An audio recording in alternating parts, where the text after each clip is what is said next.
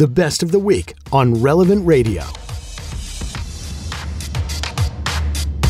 What will our future be with Neuralink? Elon Musk's company with the brain chip for the brain transplant that can lead you to one day, if you so chose, if it continues to be passed through approval from the FDA, where your mind could control a computer. Without your hands, but just your brain responding to the Neuralink in your computer. The computer responds and makes functions accordingly. I'll explain it a little bit more if you are not super familiar with Neuralink. The hope is that, and I'll talk about the potential it has. The hope is that it will help in treating serious diseases, Parkinson's, epilepsy, Alzheimer's, helping people who have prosthetics, people who are paralyzed. There's much to be said, but this technological advancement also paves the way here for many concerns, but how it works, and I think it's key that we kind of understand, it would make it so that you have the brain transplant, you have the chip, and basically the computer outside of the body is able to read different things going on in your brain to make it so that it can operate, for example, prosthetics or do certain functions on a computer. We'll talk about some of the risks later on and where this is going, but I was keen to get your insights. Joining me now is Hugh Brown. He's the Executive Vice President of American Life League. Hugh, you shared here before that one of your dearest friends was paralyzed many years ago and suffered immensely as a result until his more recent death. And with that, with being paralyzed, there's much to be discussed when it comes to prosthetics. And I'd like to hear your thoughts on the latest technological advancements with Elon Musk sharing the news this week that the first patient has received a brain transplant and is recovering well from Neuralink. What are your thoughts on the latest technological advancements with Neuralink? There are things like pacemakers. There are other implements that the human body can be connected to, to help us breathe. We could be intubated, meaning we have a machine that helps us breathe. Right. There are people that have suffered brain injuries that are alive. Their brain is functioning, but they can't open their eyes, and they have feeding tubes. So there's technology that obviously, and there's probably many, many more. There are many technologies that are very helpful, and I think at its face value, if Neuralink could allow someone who is paralyzed to begin to move or have feeling in limbs or parts of the body that are paralyzed, to me, that's miraculous. But as you read and study where the science and where the technology, where the end state is, you have to also realize we live in an age where we murder 1 million babies a year. We harvest their parts for science and claim that we don't. There are parts of the world where the allegations in China that there is human organ harvesting. And we live in places in the world where people are viewed as commodities. And if you look at the whole globalist, quote unquote, mindset, the World Economic Forum and all the other things that are out there, the Great Reset, the bottom line in all of that, people are the problem, right? There's just too many people, right? And you go all the way back to the virus. Where'd the virus come from? The government still doesn't want to tell us the truth, right? And we know where it came from. It came out of China, whether intentional or not. It caused irreparable harm. So the world's response to the current day and age is there are too many people and there need to be less of them. So that being the case, I don't think we can trust at all that technology like this, if it evolves to where they want it to evolve, to things such as they call it consensual telepathy. That means you and I, Timmerie, could communicate online, so to speak, in our minds, right? You're sitting where you are and I'm here in Virginia. Imagine any government or anybody of ill will in the world getting the ability to access everybody that has those. I mean, to me, it's just nuts. You can't trust today. The lack of virtue, I think globally, is a problem. And a science like this, while it may be miraculous at some point to help people perhaps use limbs that have been, frozen or broken because of being paralyzed or suffering some other trauma, where this is going, the whole transhumanist, which is a whole nother, conversation of people that think they're better than God or know better than God. And I use Dr. Fauci as an example. There's a quote from him. Anyone can Google. He was asked if he was Catholic, and his response is he evolved past all that. Right. So, yeah, all that. Right. Yeah, that's silly Catholic stuff. It's ridiculous. I mean, that's the mindset that we're dealing with. So this, to me, you would never have me line up to say, install that in my head. I mean, that just, I don't, well, you can answer your phone calls in your brain. I mean, it's just insanity as far as I'm concerned. If it can help paralyzed folks or disease, sure. But obviously we've shown as a race, we discard God quickly because we see dollars or we see whatever our own humanist agenda is. And it never ends well for many, many people. It was interesting here. I was having a conversation late the other night with my husband about Neuralink, and he started to approach it from a perspective similar to you, like, okay, there's a lot of good that can be done, and if we're going to do it, here are things that shouldn't be done. But I think there's got to be a major pause. There's a difference, as you mentioned, from a pacemaker versus this, a breathing machine versus this. This is actually altering the human brain, and we could talk about it as treatment for healing or helping to ease things. But then we're also discussing, as you mentioned, the fact that people are looking at this as a, quote, enhancement. You mentioned, which I think is so key, and I was going to discuss it later on, that Elon Musk's part of his end game is that we're virtually communicating via telepathy, essentially, as you call it, consensual telepathy. It's intriguing and it's fascinating, but that doesn't mean just because we can or we would like to, that we should. And what is concerning to me is that this is a major human experiment. I do want to touch back for just a moment. Your friend you spoke to, you shared this for years, every night on the phone, who is paralyzed. And you could look at Neuralink and say, this would be a great solution potentially for his experience and his situation, to potentially have prosthetics that can move or that help move his body. Just because we can, and we can see how it would even alleviate the pain and suffering in our own loved ones' lives, that doesn't, I think, give us an excuse to chase after things that could be extremely risky, both in the end game and also in the means to getting there. Oh, listen. So something you talk about all the time, and as Catholics, we're focused on, and here at the American Life League, this is what we do. And I hate to use the word industry when you talk about pro-life or yeah, or the fight for life. But look at abortion, right?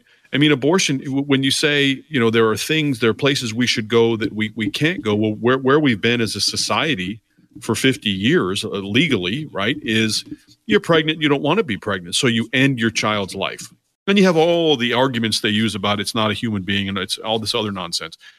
But that's happened to the tune in this country of, I don't know the numbers now, 700 million people that we know of, and globally probably billions when you look at the Chinese. So clearly life doesn't matter. So to imagine, it's no stretch, right, to say that consensual telepathy will compromise our ability to think, or compromise our ability to even have free will if someone were to able to access it. Yes. In my family, we're big nerds. We love Lord of the Rings and Star Wars, and I'd love to wave my hand and say, these are not the droids you're looking for, and have people walk off in the other direction. Just look at abortion is what I come back to. Man is not afraid to go anywhere, not afraid to go anywhere when it comes to evil. And anybody that hates this country, rebels on this country, I still say this is the greatest country on planet Earth. We still have a lot of people, the media will tell you otherwise, but there's a lot of good people in this country with high moral standards that want what's better for this country. That's why it's important to do what you're doing right now. I don't know anyone else talking about this. I look at Elon Musk as someone who hopefully someday, if you look at what he's done with Twitter, and you look at the things he's saying recently, I pray for that guy. Imagine if he converted to Catholicism and became devout. He could be one of our heroes. And I think we do need to pray for him. There was that huge falling out with him and the head of Google. I'm not remembering his name right now, but over concerned with regard to AI and there needing to be limitations on AI, and the fact that his comrades in the tech industry, these brainiacs who have created these incredible things that can be used for good, yet the end game that they're seeking is questionable. Hugh, thank you for joining me today on Trend. You can find Hugh Brown on the front line of the pro-life movement at ALL.org. That's ALL.org. I do want to talk a little bit more about Elon Musk and Neuralink. There are a lot of things to be brought up, and I mentioned this earlier just as kind of an initial response. This is an ongoing conversation. This is why the church, the United States Catholic Conference of Bishops, just earlier in last year, in 2023, released a document specifically on the topic of, it was a doctrinal note on the limits to technological manipulation of the human body. And I'll share a little more about that in a moment, but if you need to be up to snuff on this, the FDA approved clinical trials of Neuralink last May. Now, we just heard the news from Elon Musk on X that the first patient to receive a brain transplant with Neuralink was recovering well. We're discussing the future of brain-computer interfaces. minds operating computers, but without movement of the body, movement of the hands to operate the computer. I think there is a huge need for prudence. And this is, I think, the church's approach, that we virtuously look at technology available to us at our fingertips, and that we make virtuous choices, faith-filled, God-filled choices, whether it be with the way I use social media today, with the way I use medicine to treat myself, for good versus ill. And so I think Neuralink for us, although it might not impact us individually right away, it is part of the future of medicine. And we need to have, I think, a huge pause on our approach. We need to ask questions such as, what is the motivation behind the developers? What is the role of suffering and the pursuit of the kingdom of heaven when it comes to technology and the easing of pain? What is the role of medicine and technology? Again, what can Neuralink do?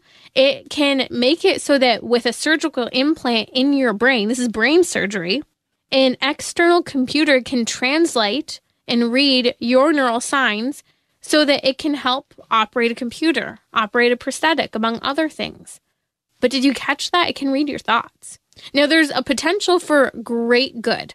Prosthetics stimulate parts of the brain for things such as addressing Parkinson's, epilepsy, Alzheimer's. Now, I get a little, actually more than a little concerned when I hear things such as using Neuralink with a brain chip in the brain to treat depression and anxiety. I do think that's problematic. Not that depression and anxiety aren't real struggles and conditions, but this is a human condition to be addressed. And I think there's a red flag here that we don't use brain chips to address mental health challenges. It eliminates, in many respects, the role of virtue, prayer, the important role of suffering, the important role of physical activity and sleep and food, and how all of those things significantly impact depression and anxiety. I know I've seen firsthand with my own food allergies and health issues. And just being sick alone can create mental health challenges. So there's a lot of risk here and a lot to be discussed. We could talk about the individual topics, whether it be depression, anxiety, Parkinson's, and what the potential is there. I do see the potential. But again, I think prudence calls us to not just dive into science in areas that could be risky. And what are some of the risks? There are many, and we're just scratching the surface in a topic that we will be discussing much more often. But the risk is mind control by someone operating a computer that has control of your brain. I mean, literally brainwashing and programming. Let's just be really clear here for the moment. The human person is not something to be programmed or reprogrammed. And I think that's key. So even as we discuss things such as being able to stimulate brain activity that can impact various areas of the body, there's a cosmic difference between a pacemaker. And again, you're not required to use a pacemaker. If you don't feel comfortable with a pacemaker, our Catholic Church teaching says that's not an ordinary means to stay alive. That's an extraordinary intervention that if you're comfortable with, and we see the science is conducive to do so, you can. But the mind, I mean, we have to think very keenly about how we exercise what it means to be a human being through the exercise of our mind and body together, our soul and body together, the exercise of free will, that we're able to exert ourselves with our intellect, come to know something and freely choose it. God gave us free will. We have to be careful that we don't create technologies that could usurp free will or violate that. Remember, love is an action. If God is love and I'm made with intellect and free will and I'm made in his image and likeness, well, then I too am made for love, but I exercise that through my coming to know something and freely choosing it. I really don't believe the human person is meant to be an experiment. Again, I'm all about technology and advancements and cures. But there's a reason why the church has said no to things such as human cloning, no to in vitro fertilization. And this in particular, Neuralink, I think there will be much to be said and discussed on the front line of bioethics. What will we say about neuroscience in the church? This is actually dealing with the mind, the deepest connection of the body and soul. The material coming into contact with the immaterial. That is where we see our brain, the body and soul. There's so much to be understood in the significance of the role of the mind. And so more to come next week as we talk about what does it mean to enhance the body or to, quote, enhance the brain? How do we navigate and have debates and conversations now about Neuralink? Because although this might not be a form of technology and medicine available to you and I, it will be in the future, and the technology is only developing more rapidly than we can even keep up. You can join me and listen on the Relevant Radio app to Trending with Timmerie live each weekday at 6 p.m. Central. Thanks for listening.